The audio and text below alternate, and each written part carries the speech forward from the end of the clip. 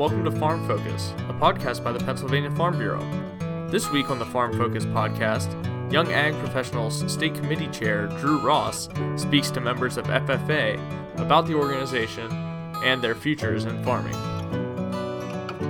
All right, so I am Drew Ross. I'm the YAP chair for this year. This is my second term as chair of the committee.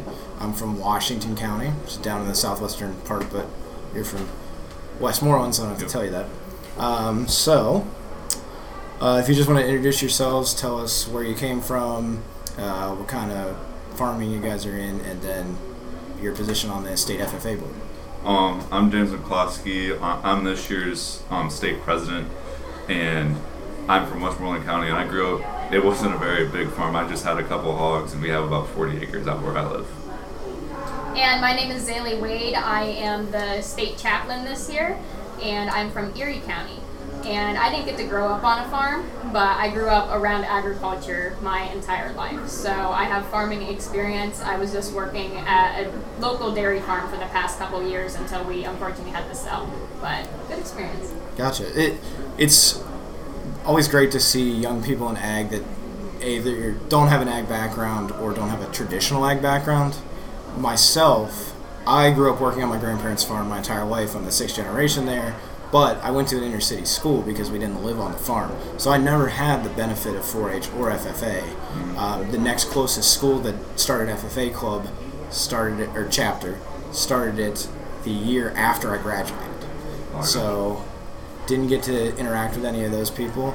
But now being active in Young Ag Professionals, I get to meet all kinds of cool young people in ag from throughout the county. So not knowing about FFA, can you explain to me a little bit the structure of the organization and like what you do as a state committee? It's an officer team. Officers team, okay. Gotcha.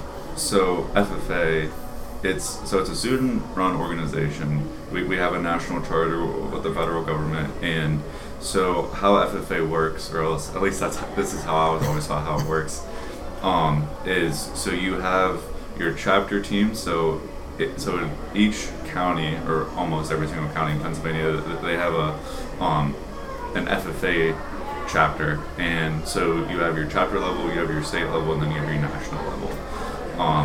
So at like the chapter level, you do stuff with your chapter. You go to like your local farm bureaus and all different types of areas. But at the state level, we do more with companies and like helping teach leadership skills in different aspects of agriculture with the chapters and students. Gotcha.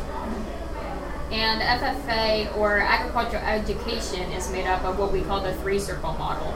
So the three-circle model is part of, the first one is classroom.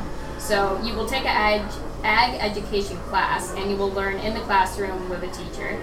FFA is another part of that, where this is where we focus on leadership and personal growth. So you can work on public speaking and write speeches, meet people. That is your time out of the classroom to work and learn. And then the third part is what we call SAE, which is your supervised agricultural experience. So this is your time outside of the classroom, by yourself, like at home. This is your time to basically explore your own careers. If you want to go work on a farm, then those hours will count for like your SAE. Or Gotcha. If you want to be a vet, then you might want to get involved and work at a vet office, and that will help you grow in a future career. Okay, cool. So then your organizational structure is very similar to Farm Bureau's then, because from the Young Ag Professional side, we have a county YAP chair who sits on the county board. Then we have a district chair who covers anywhere from 3 to 5 counties of 16 districts throughout the state, who then sit on our state committee, made up of 16 people, including myself. And then we do have a national organization, American Farm Bureau Federation, which has a Young Farmers and Ranchers Committee, which is their version of Young Ag Professionals. There's a lot of similarities there. See, I don't know any of that. But we're not Future Farmers of America anymore, right? No. Just the FFA organization. Yeah, so it switched in 1988. Okay. The National FFA switched it over because FFA is turning more into leadership in different aspects of agriculture, because it's more than just farming now, because now we're getting into the next generation of agriculture with the precision farming and stuff. So in '88 they changed it to the FFA organization, because now we're more than just farmers. That's very similar to why we're now Young Ag Professionals. Until 2018, my first year on the state committee, we voted to change our name from Young Farmers and Ranchers to Young Ag Professionals to better include what we called the young people who weren't in the field. The seed salesmen, the chemical applicators, the mechanics, anybody who's slightly related to agriculture, because you're right, with precision ag, not everybody is a farmer anymore, and even on the young side of things, there's even less of us that are actually still in the field. So I've got a couple questions for you. So let's start off. What do each of you plan to do after you're done with FFA? Personally, I'm going to be going to, it's up in Williamsport, it's called the Pennsylvania College of Technology, and I'll be going there for diesel mechanics, and hopefully after that be working with Cleveland Brothers right next to my house in Murrysville. A very strong Farm Bureau sponsor, Cleveland Brothers. We like to hear that. Really? So I want to get involved in the meat industry. I would like to be a butcher someday. So that is something you never hear. So I do niche marketing. Like, we direct to consumer. We go through a local slaughterhouse, and that is something that the guy who owns the place is always telling me, that he cannot find people who want to cut meat or anything. And he has more business than he knows what to do with, and he just can't find people. So I'm really happy to hear that you want to go into the meat industry. That is fantastic. Let's move on to a couple more opinion-based questions. What do you see as the biggest challenge for young Pennsylvanians in agriculture? I would say money. I think that's kind of what it comes down to nowadays. We have so many people out there that are passionate for agriculture, but it's that unfortunate one thing that is money. That's why so many farmers have to sell out, because they can't. You're preaching to the choir. We see a lot of, I think especially in the world that we live in, we see a lot of first generation farmers coming into things, and it is so hard for them to break into the industry because there's such an upfront cost. If you're not, you don't inherit the farm. You have to buy that land and all that equipment and the livestock, and you have to build a business from the ground up. So I think you're absolutely right. Money is a big factor. Another thing, at least in Pennsylvania, it seems like, is trying to find land to even start your farm. It also goes in with the money of being able to purchase the land, but because it feels like more and more farmers are getting sold out because they're not big enough to compete with other companies, and so they're getting sold out, and we're just not having the same amount of farmland that we used to anymore. Yeah, you're absolutely right. I mean, I basically need twice the land that I currently have for my operation, and I just can't find it. In my neck of the woods, the gas companies have driven the price of land through the roof, and then you can't compete with a developer to buy a farm when they can put millions of dollars to buy a farm. But being 27, nobody's going to loan me $6 million to buy a farm with. So land, money, I think they're tied for first and the hardest things. Flipping the coin, what do you think is the greatest advantage that we have as young people in agriculture? One thing I feel like now that we're stepping into this new generation, if you will, of agriculture is now, I don't want to say it's an advantage, if you will, but it makes things a lot easier. So like earlier we were talking about precision agriculture, so having that technology to move forwards, and just the capability of now that we have so many, we're upgrading so quickly that it's making it easier for people to produce a large amount of food very quickly with the least amount of money spent. Technology is definitely driving efficiency. I think that's a very good one. I would say the amount of opportunities that we have now, like even in FFA, our organization has grown so much, and we have CDEs that have expanded to how many have we added so far? Like, didn't we just recently add turf grass? Which you really wouldn't think of that as like agriculture, but we consider it. So that for somebody that sees that as a future, that's just one more opportunity that they could get into. But in general, between 4-H and Farm Bureau that are offering so many more opportunities to these kids to learn and get involved, I think that is a huge advantage that our young generation has now that might help them in our future of agriculture.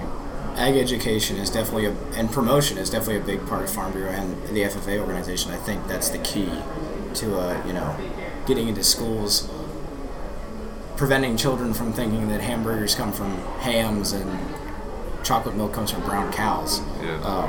But I never thought of turf, but absolutely turf grass is a field of agriculture.